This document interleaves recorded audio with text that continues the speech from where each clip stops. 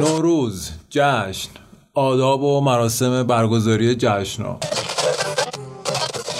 تو دلم زدم به چوب که یا مقلبن قلوب، امسالم خوب دادی ها، سال دیگه حال بده خوب، برسون فصل بهار به تدبیر لیل و نهار، بار کن شاخ درختار چون دارم میل انار، سکه سرکه و سیر، حاجی معرکه گیر، گرد سفره بشینیم منتظر دعای پیر.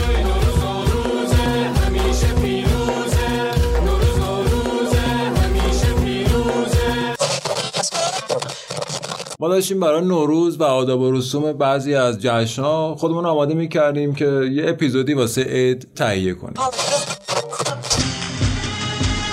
نوروز گل خزان عزیز، نوروز گل خزان،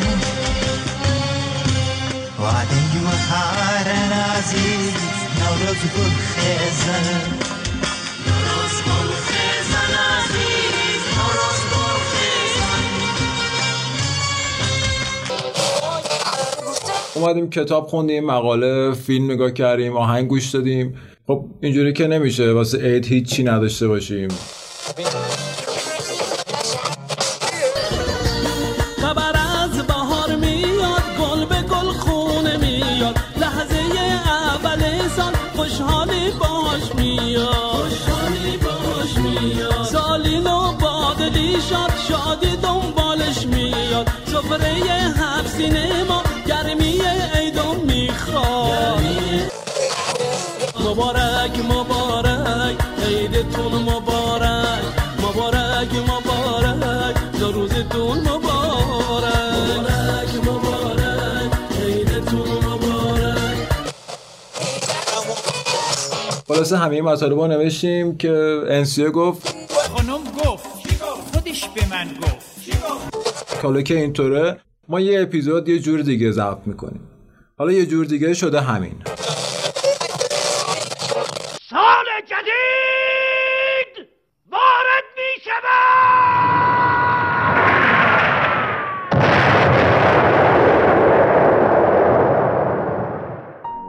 سلام، به نیکاوا گوش میکنید، پادکستی که به دنیای بیکران نیکوکاری و پیرامون آن میپردازه.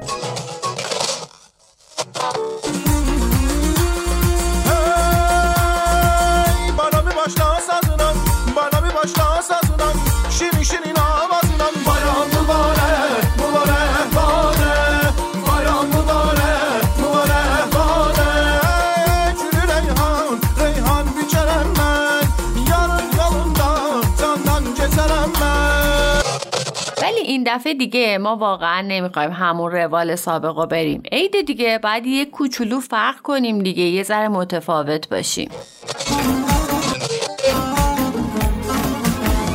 گل اومد بهار اومد میرم به صحرا، عاشق صحراییم بی نصیب و تنها، دلبر مه پیکر گردن برورم، عید اومد بهار اومد من از تو دور. حقیقتش رو بخواین اصلا فکر میکردیم این اپیزودمون یه اپیزود خیلی ویژه میشه، چون واقعا داشتیم براش تلاش میکردیم. من چی رو باید تبریک بگم؟ در هر صورت ما نمیخواستیم دست خالی باشیم، بلکه میخواستیم دستمون خیلی هم پر باشه. حالا ما میخوام مهمونی بریم حالا که دستمون پر باشه. حالا در هر صورت ما هم میخواستیم یه ارمغان بهاری داشته باشیم دیگه.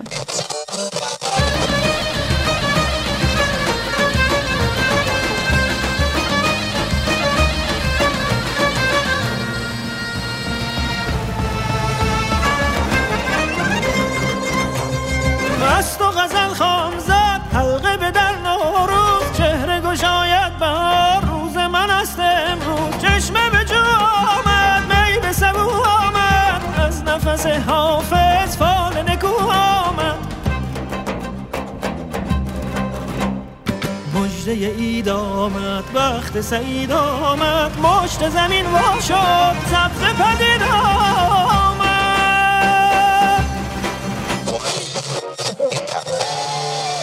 خلاصه همه مطالب رو نوشتیم. چقدر من تایپ کردم، هرچند از این کلمه تایپ خوشم نمیاد، نوشتن رو بیشتر دوست داشتم.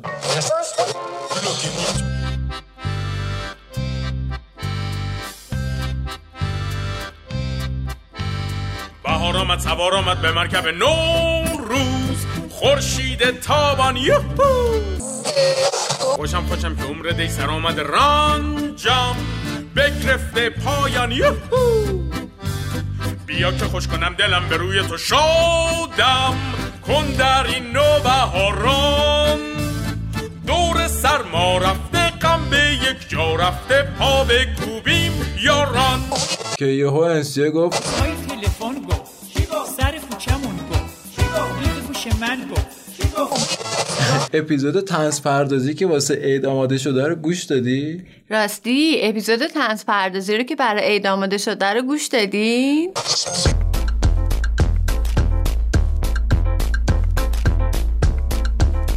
سلام، این 48مین طنز پردازی است. دیدم عیدل غافل همه اون مطالبی که ما می‌خواستیم بگیم، جدی میگم همه اون مطالبی که می‌خواستیم بگیم و همه‌شو آقای طنز پردازی گفته بود. من بیخیال شدم. خیلی هم دلنشین بود. از کتاب آقای مرتضی احمدی گفته بودن، از کتاب آقای جعفر شهری گفته بودن. خیلی دلچسب بود، واقعا بهشون خسته نباشید میگیم. آره، هاشم رضی رو یادتون رفت بگید. حالا نمیدونم گفته از اون کتاب استفاده کردن یا نه، ولی خب ما هرچی که می‌خواستیم از این کتاب همه‌شو گفته بودن. ولی خب بالاخره همون جوری که گفتیم ما دوست نداشتیم برای شب عیدی دست خالی باشیم، دوست نداشتیم که هیچ اتفاقی انگار نیفتاده باشه، چون معمولا اینجوریه که عید برای همه شادی و خوشحالیه. خب ما هم دوست داشتیم تو شادی و خوشحالی شما یه کوچولو سهیم باشیم. داستان‌های زیادی درباره جشن‌ها و آداب و رسوم وجود داره. اینطوری که چجوری شکل گرفتن، منشأ شکل‌گیری این جشن‌ها چجوری بوده، آداب و رسوم این شکل‌گیری این جشن‌ها به چه شکل بوده. توی کتاب‌های مختلفی هم ازشون حرف زدن. کلاً جشن یه کلمه مفردیه، ولی وقتی از نظر بار معنایی به این کلمه نگاه می‌کنی، بهش دقیق‌تر میشی، می‌بینی که اصلا یه کار گروهیه، حرکت گروهی محسوب میشه. حتی همون موقعی هم که میگی نه من میخوام واسه خودم یه جشنی بگیرم، مثلا با خودم و به کسی کاری ندارم، اون موقع اتفاقا از همه شلوغ‌تری، چون توی رویاها، توی توهمات حالا نمیخوام بگیم ولی تو خاطراتمون، آره توی خاطراتمون همه اون آدمایی رو که باهاشون زندگی کردیم، در کنارشون بودیم، کوتاه مدت یا بلند مدت، از خانواده بگیر دوستان، همون لحظه‌ای که فکر میکنی تنهایی داری جشن میگیری با خودت تنهایی، همه اونا هستن.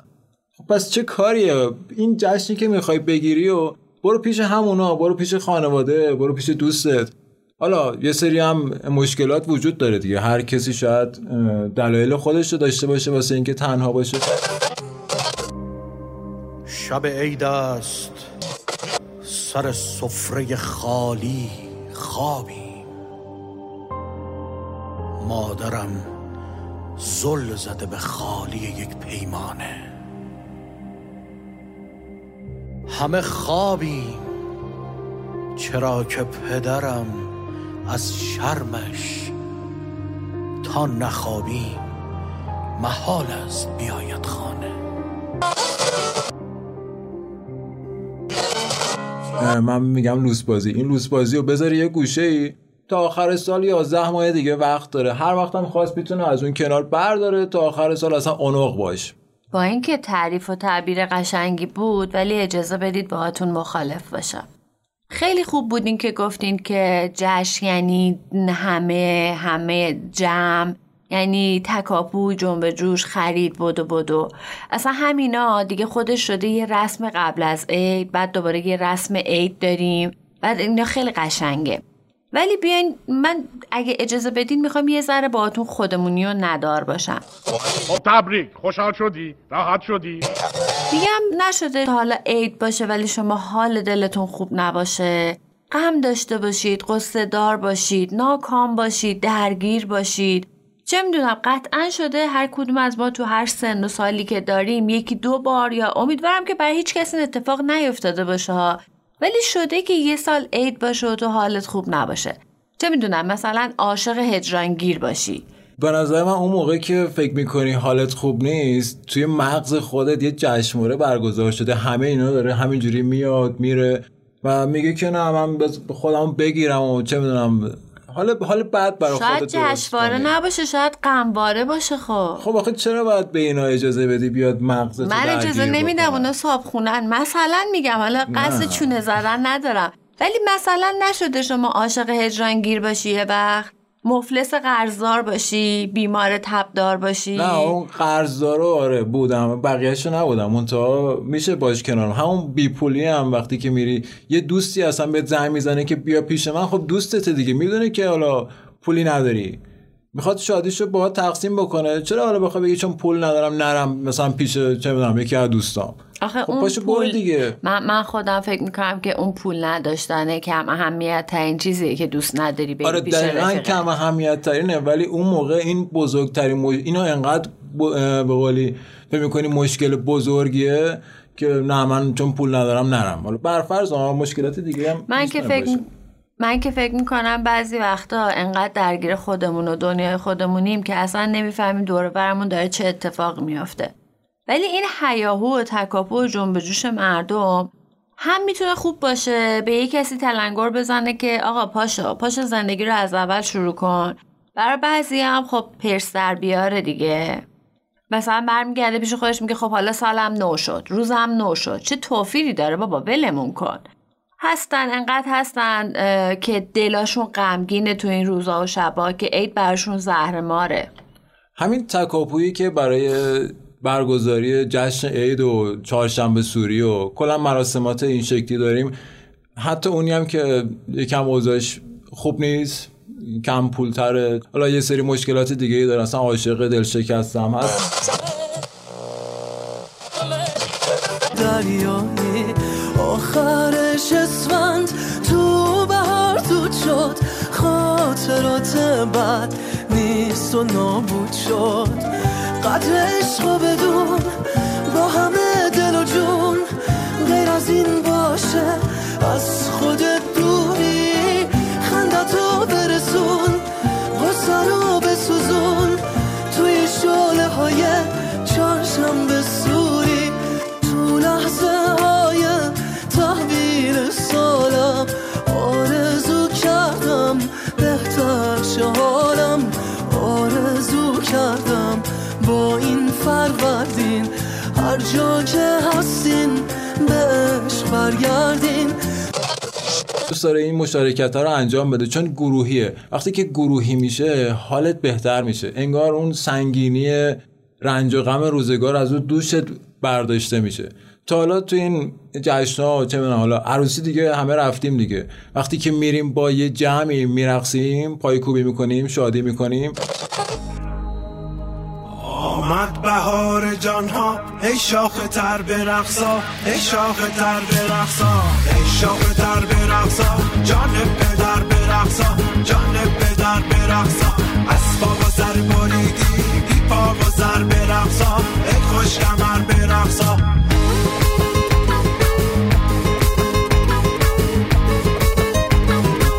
بعدش که یه گوشه میشینی میبینی چقدر خوب شد، چقدر حالم خوب شد. خب همینه دیگه، جشن همینه. اصلا جشن رو طراحی کردم برای اینکه بری اونجا حالت خوب بشه. برای همین ما در هر ماه یه دونه جشن داریم که همین یه دونه جشن بتونه کل ماه برای ما به قولی پشتیبانی کنه، حالمون رو خوب نگه داره تا ماه بعدی که دوباره یه جشن دیگه توی همون ماه بعدی اتفاق میفته.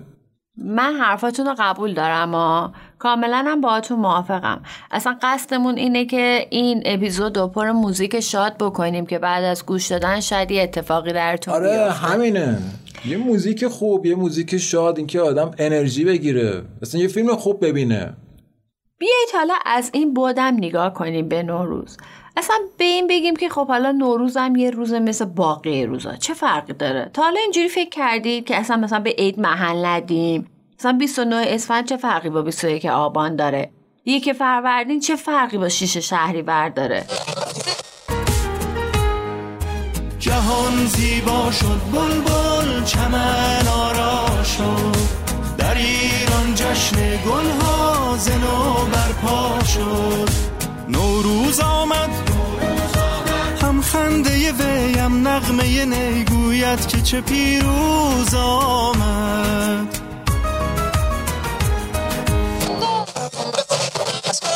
من میدونم که یکی از فلسفه‌هایی که پشت نوروز و عید اینه آفرینش مجدده. از ابتدا شروع کردن، اگه نشد دوباره شدن. نهایتش اینه که میخواد به آدمیزاد بگه آقا امیدوار باش و با امید زندگی کن و از نو شروع کن، همه چی رو از اول. اینا خیلی قشنگه. ولی اون آنه که تو دل آدمه شاید خیلی زورش بیشتر از همه این چیزایی باشه که هممون میدونیم. اگه فکر میکنیم زور اون بیشتره، باید بدونیم که نه، زور ما از اون بیشتره. چون وقتی یه همچین قدرتی میاد تو ذهنمون، این قابلیت رو آدم داره که بتونه اون قدرت بزرگی که داره تخریب میکنه حالا ذهنشو فکرشو، بتونه به اون فکر غلبه کنه. اگر نه اصلا همچین فکری به ذهن آدم نمیاد. چون قابلیتشو بشر داره، قابلیتشو هر کسی داره. هر کسی البته به اندازه ظرفیت خودش، به اندازه کاسه خودش تو موقعیت‌های مختلف بتونه بر اون موقعیت فائق بیاد.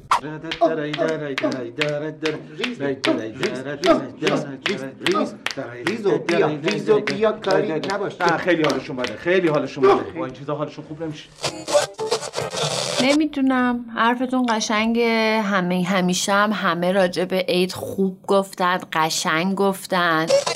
من براتون توضیح میدم نوروز چیه، بعد با هم میریم جشن نوروز رو به پا میکنیم، بعد روحیتون کلا عوض میشه. این قیرتی بازی ها به ما نیومده که. ما خودمون جشن داریم، ما خودمون روحیه خوب داریم. نمیدونم، از همین دلبریای بهاری همیشه تو توصیف بهار و عیدمون و اینا بوده. من میگم همین که به بشر امید بده و بهونش هم همین نو شدن سال باشه خودش خیلی خوبه.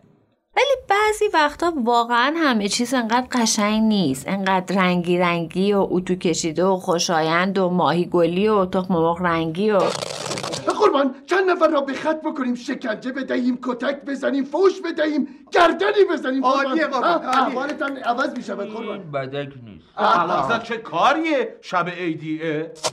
گاهی وقتی اون غم تو دلته دیگه، عید و نو پوشیدن و خونه تکونی و اینا برات اونقدر لذت بخش نیست.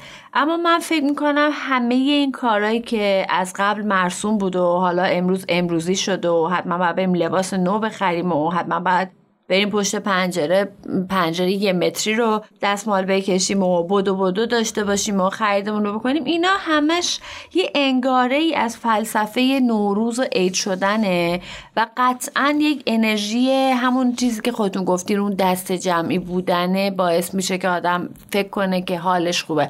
البته اینم بگم ما این حالت ملس هوا هم بی تاثیر نیست. در سایه ایزد تبارک عید همگی بود مبارک. در سایه ایزد تبارک عید همگی بود مبارک. یا حق یا هو، هر کی به کاری مشغول پولی بریز تو کشکول. یا حق یا هو، همه یه روزتان پیروز. اینی که خودت هم گفتی یه شروع دوباره است. کسی که توی جشن شرکت نمیکنه خودشو اذیت میکنه. حالا چیزایی هم که شما میگید درسته، ممکنه بگید تو که بلدی بیل بزنی، خب باغچه خودتو بیل بزن. آره قبول دارم، ولی میشه اینا رو کنار گذاشت. نه من میخواستم بگم گردو بهتر میزنی بستان بزن. خب همین، آره اینم همونه، جفتش یکیه در واقع. هر عید و نوروز میاد چم نوروز با یه دایر زنگی میخونه هر روز فنی روز دنیا روز عید نوروز.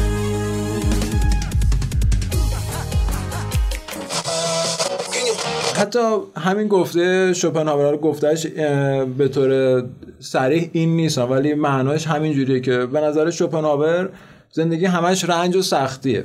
وقتی که رنج و سختیه اینو بپذیری، این پذیرشو داشته باشی که همش رنج و سختیه، راحت‌تر میتونی ادامه بدی. سلام بابا جون، قربونت برم الهی، عید شما مبارک. حالا ما فرض رو بر این قرار میدیم که حرف آقای شوپنهاور درسته. اگه اینجوری باشه پیشینیان ما چقدر پیشرو بودن که اومدن جشن‌ها رو طراحی کردن، گفتن آقا هر ماه یه دونه جشن داشته باشیم. توی اسفند ما تقریبا 2 تا جشن داریم. چهارشنبه سوری و بعدش هم میشه نوروز دیگه. وقتی برای اینکه غمگین باشی نداشتی رسما. خب همینه دیگه، اصلا جشن همینه. همین میگم که اگه فرض رو بر این قرار بدیم که حرف شوپنهاور درست باشه، پس این جشن خوبه که بتونی زندگی کنی، یعنی تلخی زندگی، اون زهر زندگی رو بگیری. آره دیگه، من اصلا فکر میکنم همه این رسم و رسومای نوروزی رو که با داستان و افسانه ها آمیختن و برای ما به جا گذاشتن دقیقاً میخواسته همینو بگه. میخواسته بگه ببین زندگی سخته، سیاه، ناامیدی داره، یأس داره، افسردگی داره، غم داره، ولی تو میتونی از هر بهانه‌ای استفاده کنی اینا رو بذاری پشت سرت، به سمت نوعی و تمیزی و آغاز مجدد و از اینجور چیزا بری. ازتون اجازه میخوام که این اپیزودک رو تقدیم بکنیم به همه اونایی که شب عیدی غمگینن، سردرگریبونن، دردمندن، تنها، چه میدونم، ما نمیدونیم تو دل آدما چی میگذره. که میخواستم بگم که ما نمیدونیم تو دلتون چه خبره، ولی امیدواریم که حال دلتون خوب باشه. سعی کن خوب باشی دیگه. اگه بخوای خودتو اذیت کنی زمان میگذره، ولی اگه شاد باشی بازم زمان میگذره. من میخوام بگم که اگه تا الان با موسیقایی که تا اینجا شنیدید هیچ اتفاقی درتون نیفتاده، مطمئنم با این آخریه یه اتفاقی براتون میفته. امیدوارم که همیشه در حال ترقص و شادی باشید. جدی این چی انتخاب کردی؟ من فکر کنم فراده. نه، گوش بدید.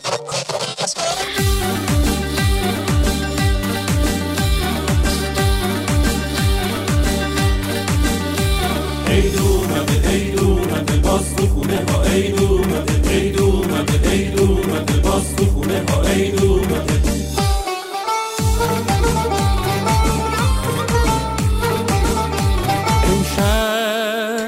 امشب شب عید خنده سر کن، از پنجره شادی رو خبر کن، یا یه سر به رفیق و آشنا زن، یا از شوق بهار برو سفر کن. عیدی بده بچه ها رو یالا، اگه خوشتیپ شدن بگو ماشالله. هر کی عیدی از شما بگیره مثل اسفند میشه و میپره بالا.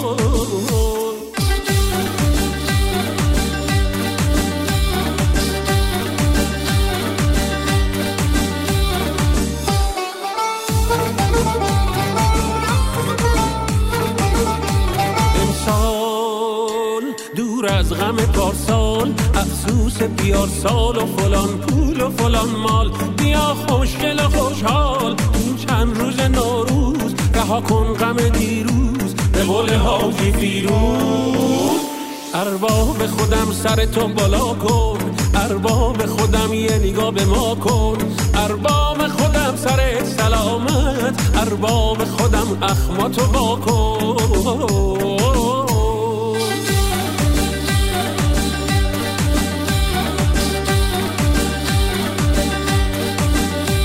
عید اومده، عید اومده، باز تو خونه ها عید اومده، عید اومده، عید اومده، باز تو خونه ها عید اومده.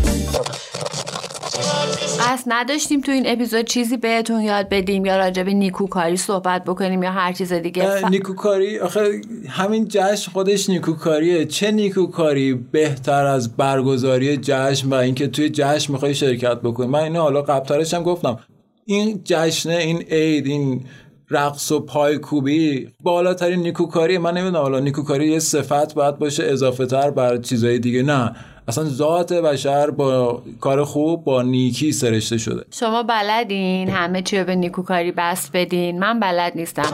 باشه آقا، تبریک میگیم، همین چیزی رو که این پسرم میگه.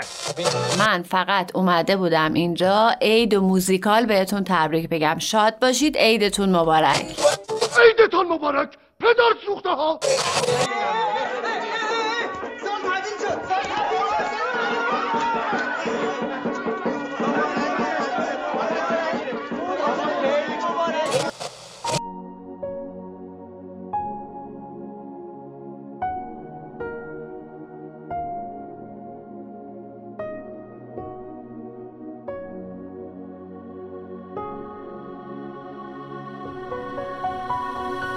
منابع خاصی برای این اپیزود ما در نظر نگرفت، چون بیشترش دیالوگ گفتگوی دو نفره بود که من و انسیه با هم انجام میدادیم.